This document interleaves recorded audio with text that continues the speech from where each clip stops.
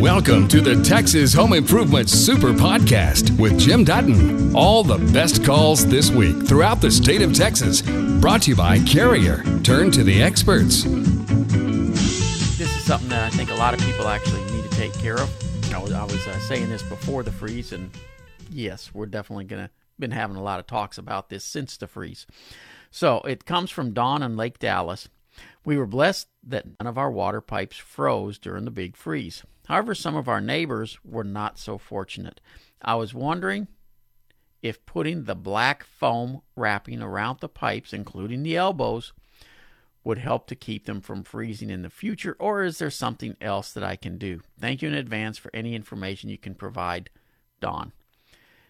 Without question, you want to insulate the pipes, and using that black foam that you put around the pipes, the pipe wrap, is exactly what you want to be doing. And you hit a real key point. Make sure you wrap the elbows and corners and all that stuff as well. So often people do the straight run, but they leave the elbows open and they can still freeze. So you cut the pipe wrap at a 45-degree angle, so when you put them together, everything is covered. And yes, that will make a huge difference for you. And everybody needs to be doing that. If we would all insulate our pipes better, we wouldn't be talking about running out of water because everybody left their water running. Hello, Joe. Hi, Jim. Thanks for taking my call. My pleasure. I have a question. Home was involved in the freeze that we had for several days, and I had 3 leaks, and it's so hard to get a plumber right after that. I had a handyman fix my 3 leaks, and then I had no water pressure after we got the water back on. So he blew out with the air compressor all the filters on every faucet, and now I have water pressure on the hot water but none on the cold water. Should I let him keep doing this or just call a plumber? Does it sound like a simple something? Are all the faucets on the cold side not working or just one? I believe it's all the faucets on the cold side. Okay. That means somewhere after the cold water passes the water heater that there's a plug in the line. And so, yeah, typically you're just going to have to flush the line out. Now, I will tell you, plumbers normally aren't blowing the lines out with air compressors. They're normally flushing the lines with water and such, but there's more than likely a screen filter somewhere that's plugged up that's causing this. But the cold water comes through the hot water, so it would be past the hot water tank? What happens is the cold water comes in and lines will start teeing off from the cold water line. One of the lines goes to the water heater, and then from the water heater, it goes out to all the hot water areas. Well, obviously, somewhere after the tee that goes to the water heater, there's a plug, because otherwise everything else would be working. If it's just the hot side working and no cold water, that means there's a plug in the line after it goes to the water heater. Okay. Is this something that just a handyman could do, or do I really need to call a plumber to do it, do you think? Yeah. Technically, you're supposed to call a plumber. Right. A handyman doesn't hold a license to do that type of repair, because you're talking about potable water, and doing the wrong thing can contaminate not only your water but everybody else's. Okay.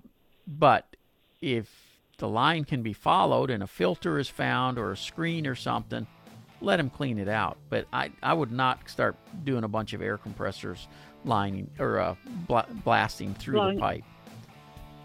Okay. Well, he just mainly used it to clean that little filter at the end of your faucet.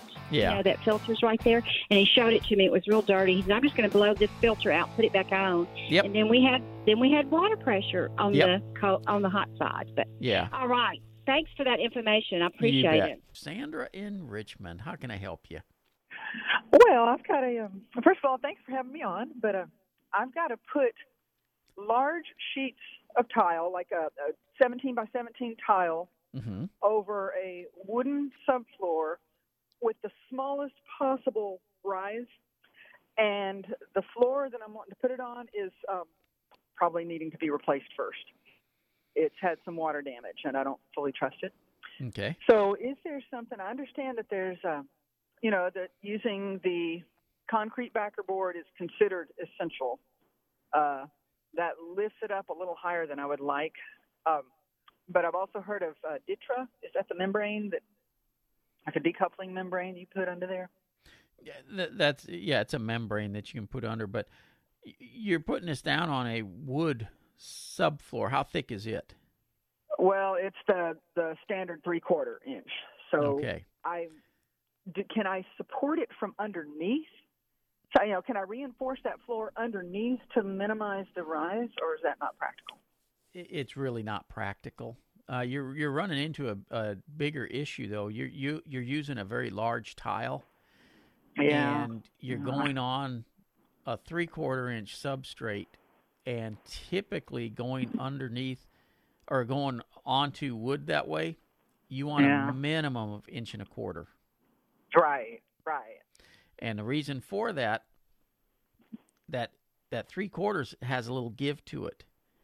Yeah. And the bigger the tile, the more likely you are, when it has that little give, it's going to crack the tile. Yeah. And no amount of reinforcing up underneath it can mitigate that. If I go with another 3/4 inch, that's not going to really help. You're talking about crawling under the house and putting it up under there? Yeah. Because it's actually elevated. The house is elevated. Yeah. So that would not. Yeah. That's not gonna solve the problem, because then you're putting it between the floor joists instead of on top of the floor joists. Yeah. And I couldn't just reinforce with crosswise joists. I know that doesn't support fully, but that's not a bad. Well, that's not a good idea. You could, but you're going to spend a fortune to do it. Yeah. Why can't you go? You've mentioned a couple times now you can't raise it any thicker. How come? Well, because it's not a full tiled floor. It's only going to be a strip of tile near the opening. Okay. And then I'm going with laminate beyond that, and so the transition between the laminate and the tile, I don't want it to be a tripping hazard. Raise it under the laminate as well. Raise under the laminate too. Ooh, that's going to be expensive too, to redo to add to that entire floor. It wouldn't be near as expensive as trying to go underneath and put support. Really? That flooring that I've priced is not cheap. And it's a large area that would have to be fully elevated. Mm-hmm. So that's the best bet. Yeah. The unfortunate truth is, that's the and granted, I mean, it's not going to be cheap, but how big an area are you talking about that you're putting this tile? The tile itself needs to be 1 tile wide by 20 long, roughly 20. And so it's going to be, an 18-inch wide strip there. Okay. Versus raising the entire floor that's 24 by 30. Okay. Yeah, doing one strip that way, you could get away with going underneath and putting cross bracing. Is it an area that's going to be walked on a lot? All the time. Okay, yeah. Then you definitely would want to go underneath and put cross bracing probably every 12 inches. Okay. And it doesn't have to be another 2x6. It could be just a 2x4 that's up in there that goes all the way up to the floor deck. They can use either screws or an air nailer to nail it in to hold it in place, because all it's for is to take any sag that could happen when you step on it. But just give you an idea, you're probably going to be looking at, you said how long did you say? 20 feet, roughly 20 by the width of the one tile, basically 18 inches. So you're probably going to be looking at around $1,000 to do that. Okay. All righty. Well, then, on top of that subfloor that's already there, I would not then use the. No, you wouldn't have to put anything. You can put it straight down on the wood. Really? Okay. Yeah. Now, That's I what was. I wanted you to tell me. I would.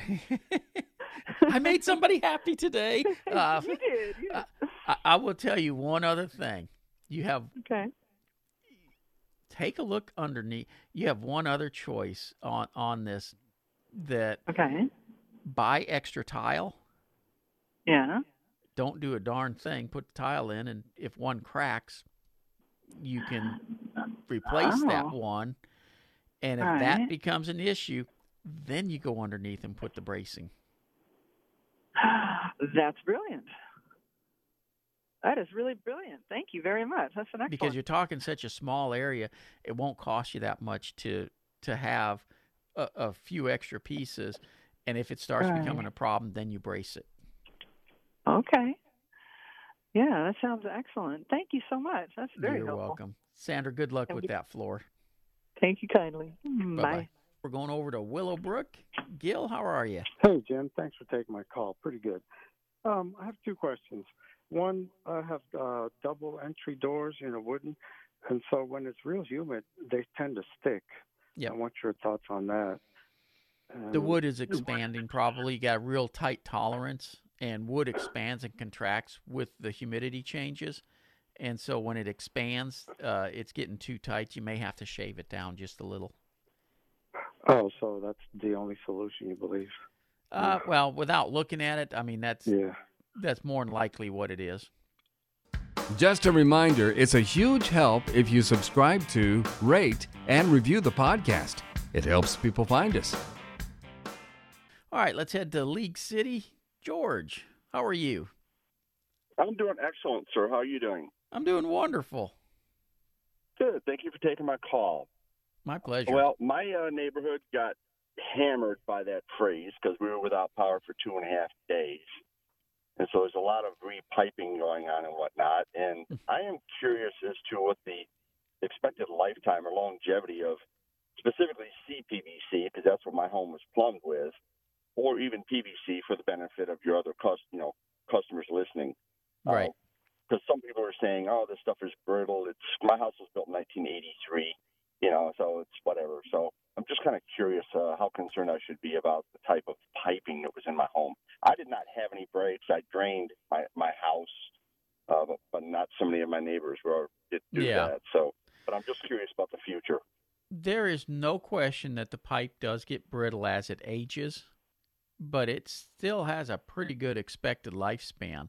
So had it not frozen and started breaking those pipes, I don't think anybody'd be having any issues with them for probably another 20 years or so.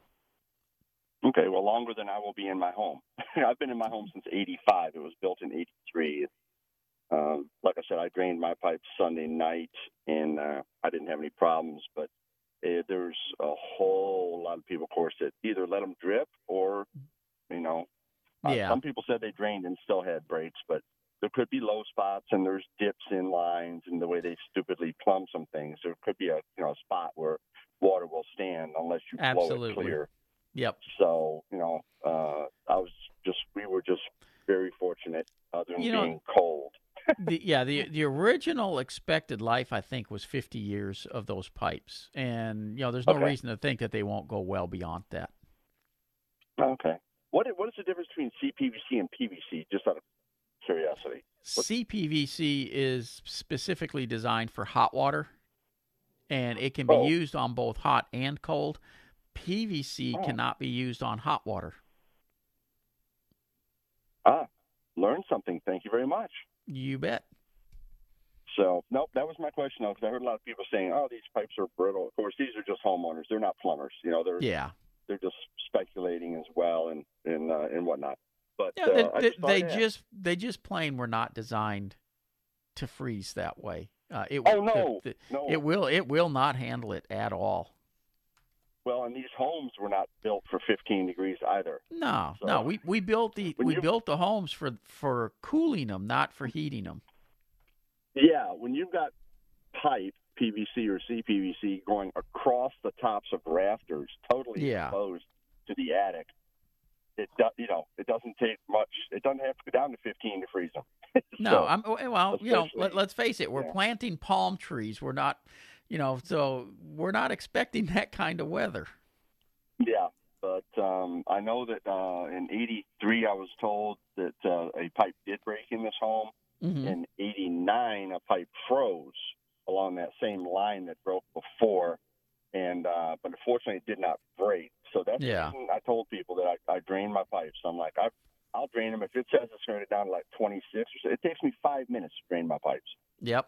So insulate them and drain them, and you won't have a problem. Yeah, I turn them off. I turn it off the city main and open every single spigot. And even though we lost power, I do have generators, so I was able to put a drop light in one area where between the city shutoff and where the first spigot is to try and help keep it warm as well. Mm-hmm. Fortunately, I had a generator, so.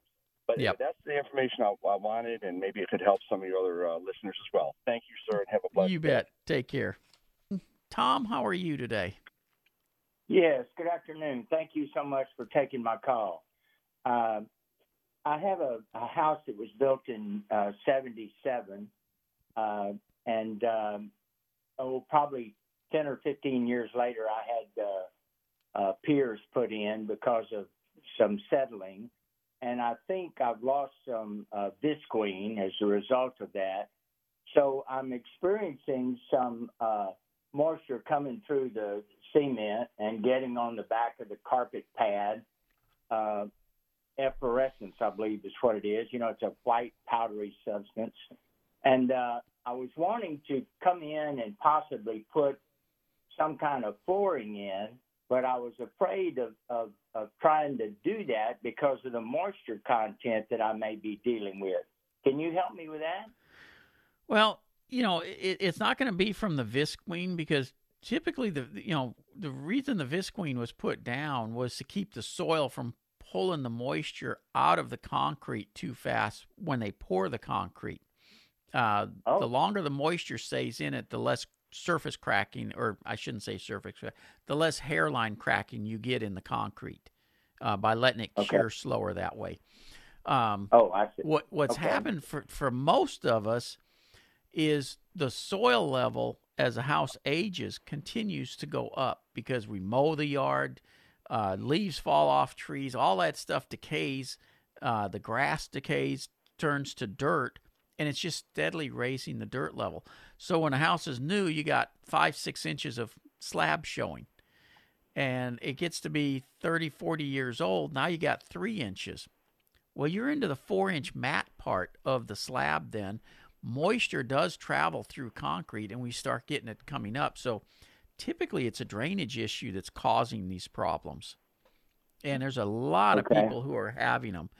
The effervescence is actually when you start getting this stuff that comes up that looks like cotton candy. And that's a chemical reaction with the stone and cement and stuff in the concrete that when moisture gets to it, it causes a chemical reaction that allows this stuff to blossom. There are some coatings you can put down for effervescence. Quikrete makes a coating that you can put down, as well as a company called Daich Coatings, D-A-I-C-H coatings. And they're not foolproof, but they make it a lot better than it is now. So if I put a Quikrete product or a Daich, a D-A-I-C-H coating on the floor, would it be all right to put a vinyl floor on top of it? Vinyl plank. Vinyl plank you can get away with. A wood floor you will not get away with. Right, I anticipated that. With ceramic tile would be right too. Ceramic tile would be fine as well. Carpet will be okay. About the only floor you got to avoid is going to be a wood floor. And if you'll go over to like a floor and decor store, they've got water resistant and waterproof floors that are plank type. The vinyl planks look just like wood floors, go in real easily, and you don't have to worry about the moisture then. Yeah. Okay. What in Spring, Texas? What can I anticipate my humidity to be in my home when nothing is running? No air. It's like right now I wouldn't have any air or heat on. What very do you close, anticipate my very humidity close to should whatever be? the outside humidity level would be at the time. Okay. Okay. If it's a little higher, what's going on?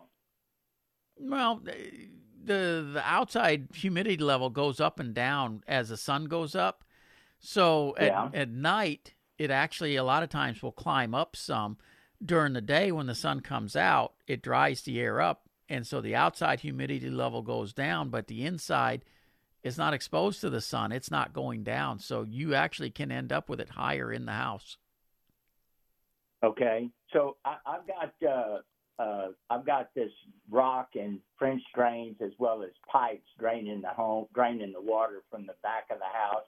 I got downspouts coming down and dumping into chutes that's either running underground into the street or running away from the home. I really can't do too much to keep the water from the house other than what I've done, can I? Not really. Okay. So I've done about all I can do there. About the only thing you can do that might improve it, and I'd have to look and see what all you have, but a deep French drain that's probably, I don't know, 3-4 feet deep with a sump I don't pump. have it. And that can capture it and pump it away and keep the moisture from going under the house. But I think you've probably pretty much done what you can do at this point. Yeah. Okay. Yeah. Okay. You've been very kind, Mr. Dutton. Thank you so much. You're very welcome. Have a good afternoon. David, welcome to Texas Home Improvement. Well, hello. How you doing? Wonderful. I have some questions about PEX plumbing material. Okay. I understand. Number one, I understand there's different grades of it. Number two, what's the life expectancy? And number three, I understand rodents like to eat on it. Well, the first thing, take a look at Uponor. That's the brand I use, and fittings I use. Love it. That system works really well. As far as rodents eating on it, yes, there have been cases of rodents eating on it, but there's been cases of rodents eating on electric wires and PVC pipes as well. So, yeah, it can happen, but truthfully, if the rodents are eating on it, it's because you got a rodent problem that needs to be addressed as well. Yeah, obviously. Yeah. So I wouldn't let that stop me at all, unless you've got an issue with that. Then yes, it could be an issue for them. What about life expectancy? Life expectancy is in excess of 50 years. Really, that's pretty good. Yeah, it's got a great life expectancy. And David, I hate to do this to you, but that music means I am completely out of time, so I'm going to have to let you go with that. There's one more thing. Check in 1821, Galveston Bay froze over. Look that up. Oh yeah, yep. And that, we all think climate change. This has been going on for years and years, so it's not like it's something brand new to all of us. Let's start with James from Rowlett. We bought a metal gazebo pavilion last summer for our patio deck, not realizing that the metal roof would generate as much heat underneath as it does. Is there anything that we can coat the underneath roof with or install that would offer some heat insulation that wouldn't mar the aesthetic look of the roof or pavilion? Thanks for any help you can offer, Jim. All right. Anytime you're dealing with a metal roof, if you're wanting to make it more comfortable underneath, the best thing is a radiant barrier. Unlike insulation, the radiant barrier simply blocks the heat transfer. And for metal roofs, metal buildings, things like that, they actually make a radiant barrier that looks like bubble wrap. Now, you hear me talk about getting in contact with Energy Q all the time, but for the metal buildings, for metal roofs like this, just go over to Lowe's or Home Depot, and you will find a 4-foot wide roll of the bubble wrap type radiant barrier, and that will do amazing to lower that temperature underneath that roof and make it a lot more comfortable. Now, are you going to be looking at a different color up there? Absolutely. But it beats that heat. And let's face it, when the sun starts beating on that stuff, it can easily get to be well in excess of 100 degrees, even when it's only 85 outside, because that metal heats up, and it's just like a skillet, an iron skillet, where it's just radiating heat. So go get you some of that bubble wrap type radiant barrier. Mark, welcome to KRLD. Hey, thanks for talking to me today. I appreciate it. Hey, my pleasure. Glad you called. Absolutely. I've got our house, we had pipes break, and so house completely flooded. So they just finished demoing all the inside, all the wet carpet, and flooring and sheetrock, and all that's out. So my wife and I are thinking about moving some things around now that we have this sort of a blank slate now. Yeah. And I've got my house is about 2,650 square feet. It's a 3-bedroom, 3-bath. And one of the master obviously has a bath, and then the 2 other bedrooms share a Jack and Jill, and then we have this hall bath. It just has like a small half shower in it, and it backs up to the master. We were thinking of, we've always wanted a bigger master bedroom. Am I going to be hurting myself on resale if I expand my master and get rid of that bathroom? The Jack and Jill, is it open to a hallway as well as the bedrooms? So the Jack and Jill is actually, I say Jack and Jill, it just opened for the other 2 bedrooms. It actually just is a hallway. When I first bought the house, I hated the Jack and Jill with the 2 doors. Right. The doors go, so I got rid of the doors and just sheetrocked them. And so now to get to that bathroom, those 2 other bedrooms go into a small hallway to get to them. Okay. And then this 3rd bathroom backs up to the master. Right. It's just a hall bathroom that we never use, honestly. Yeah. Well, and the only reason I ask that is as long as you have a bathroom that is accessible for everybody, without having to go through a bedroom, then right. You're not going to really hurt the value by changing, pulling that space into the master bath and bedroom. Okay, good, because we'd love a little bit bigger bedroom, especially if we'd ever use that bathroom really at all. Well, and the secondary question to that is, you got any plans for moving anytime in the next 5-10 years? No, it's probably, I'm in my mid-50s, so probably another 10 years minimum till we retire and maybe move somewhere else. Make the house the way you want it then. Okay, that's what we were thinking too. Don't worry about the resale. Someone else can mess with it. Exactly. Okay, thanks, Jim. Appreciate you taking the time, buddy. Take care. Bye-bye. 214-787-1080. Yeah, I mean, if you're staying in the house long term, always make it the way you want it.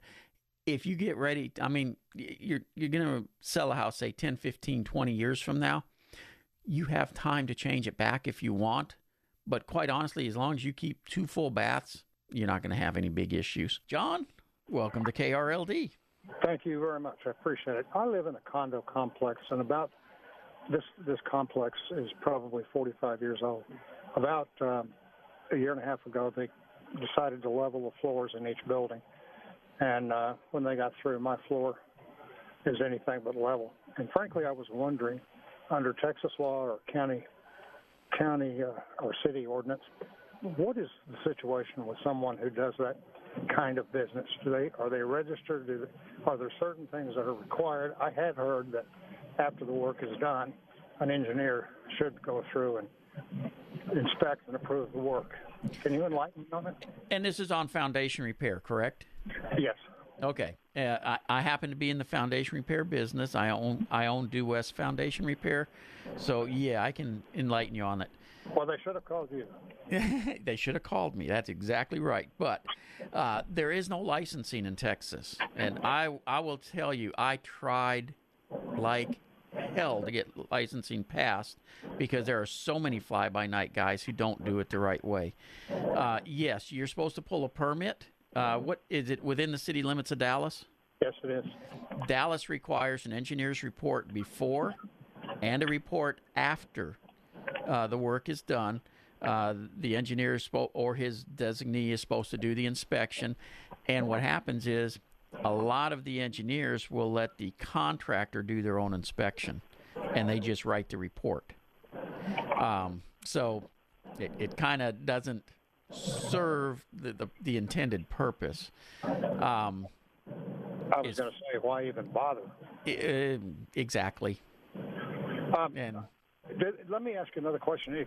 Sure. If an engineer is supposed to inspect the work, I guess that would mean that he should go, we are a 96-unit complex. Well, what would he normally do? Inspect every single unit or just the building in general? How would you expect an engineer to handle that?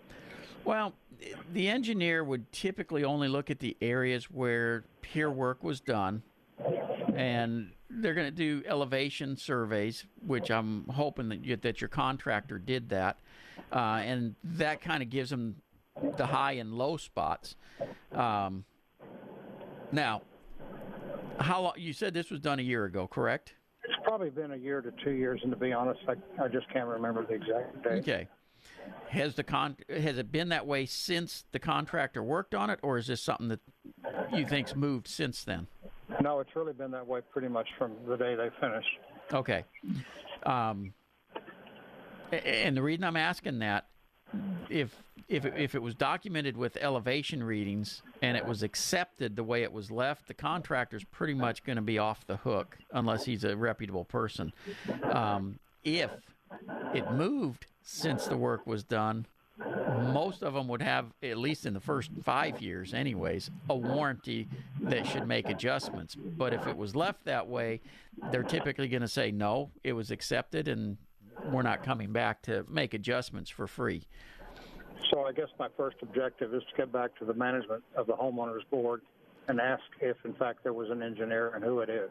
Correct. And get his report. I would assume that the Homeowners Association board would have a copy of that report. Are they the ones who paid him? Paid the contractor? Then yes, they should have a copy of that and should be able to hold the conversations with them. Chances are good the contractor's not going to talk with you since... I'm sure that's true, and I understand that. Next question. If I wanted to pay someone to come in with a laser and shoot the floor all the way through the condo, would that be possible, and who would you recommend? Well, it wouldn't be done with a laser. What's used on foundations is what's called a CompuLevel. It's a digital elevation device. Right. And you literally go into each corner of the room and sometimes the middle of the room and take a reading, and you can create a topo of the slab from that. A laser level, to be honest, is too accurate for a slab because a slab's not tabletop level the day it's built. This is a pier and beam foundation. Typically, a pier and beam foundation is pretty darn level the day it's built. They're actually more level than a concrete slab. Right. So well, we do know, however, 45-year-old condo complex. It was a building. Oh, sure. As an apartment complex, and then it was condoed. And I know there are a lot of those in Dallas. But yep. What you would be looking for is either a foundation contractor can do it, Due West, we do them, or you can hire an engineer to come in and take the elevations. But you got to have one who does foundation repair type stuff. Your normal engineers don't have the equipment to take the elevations. I understand. Okay, I have an acquaintance who's in that business. I have no idea how. This is a terrible thing to say about a friend. I have no idea how reputable he is. Knowing him, I suspect he is reputable. But I guess I could contact him and find out who he might recommend to come in and do or that work. You can call me at my office because this is something that I deal with on a daily basis, and I'd be more than happy to line you out with an engineer. Okay, very good. I appreciate that very much. All right. You take care, John. Debbie, welcome to KRLD. How can I help you? Hi, I have a question regarding a gas line. I have gas to my house. I have a gas furnace, a gas hot water tank, a gas fireplace, and gas stub out to my dryer. Of course, I want a gas range. Okay. So I've been told a price anywhere between $900 and $1,700, and I've been ripped off by contractors in the past, so I want to make sure that I'm not going to get ripped off and that I'm actually paying the price of what it really should be. Mm-hmm. So, one, I don't know for sure if there is gas behind there or not, I've looked. I don't see a stub out, but I can't see everything behind there either. Right. So, and honestly, with everything else that has gas that you described, it would really surprise me if there's not a stub out for gas. okay. Or at least a pipe in the wall for it. Okay. How do I find that out? One way is to go in the cabinets underneath and knock a hole. They're going to have to put a hole in anyways in order to run the gas line. Well, you knock a hole in the sheetrock and you find a steel pipe in there, you've got gas. Yeah.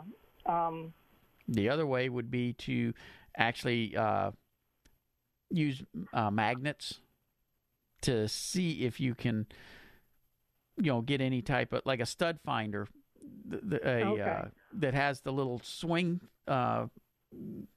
thing inside of it. All that's doing is finding nails. Well, if you go by that metal pipe for the gas line, it'll swing on it as well. Oh, okay. All right. Do you have any idea what the cost is if I'm quoted anywhere from $900 to $1,700? It's going to depend on several things. One, if there's not a gas line, where do they have to go to tap into it?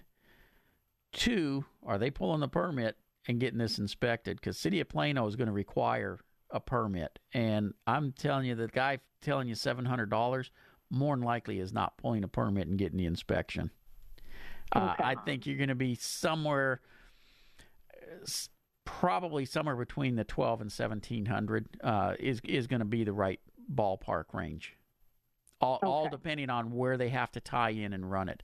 Now, if it's underneath there and all they're having to do is put a stub out and put a valve on it, then you're going to be down probably in the $300 to $500 range. Oh, okay. All right. Well, I can only hope. Yeah. There is one other way to tell. If somebody can go up in the attic and follow where the gas line is, you should see the stub going down the wall for where the stovetop is. Okay, I haven't been able to get anyone to do that yet. They just talk about it that, this is what it's going to cost. I don't know how they can put a price on if they don't even go up in the attic and look to see where they got to run it from. Yeah, they haven't. So yeah, that's not good pricing then. You've just heard the best calls and questions from Texas Home Improvement. For more information about our show, go to thipro.com.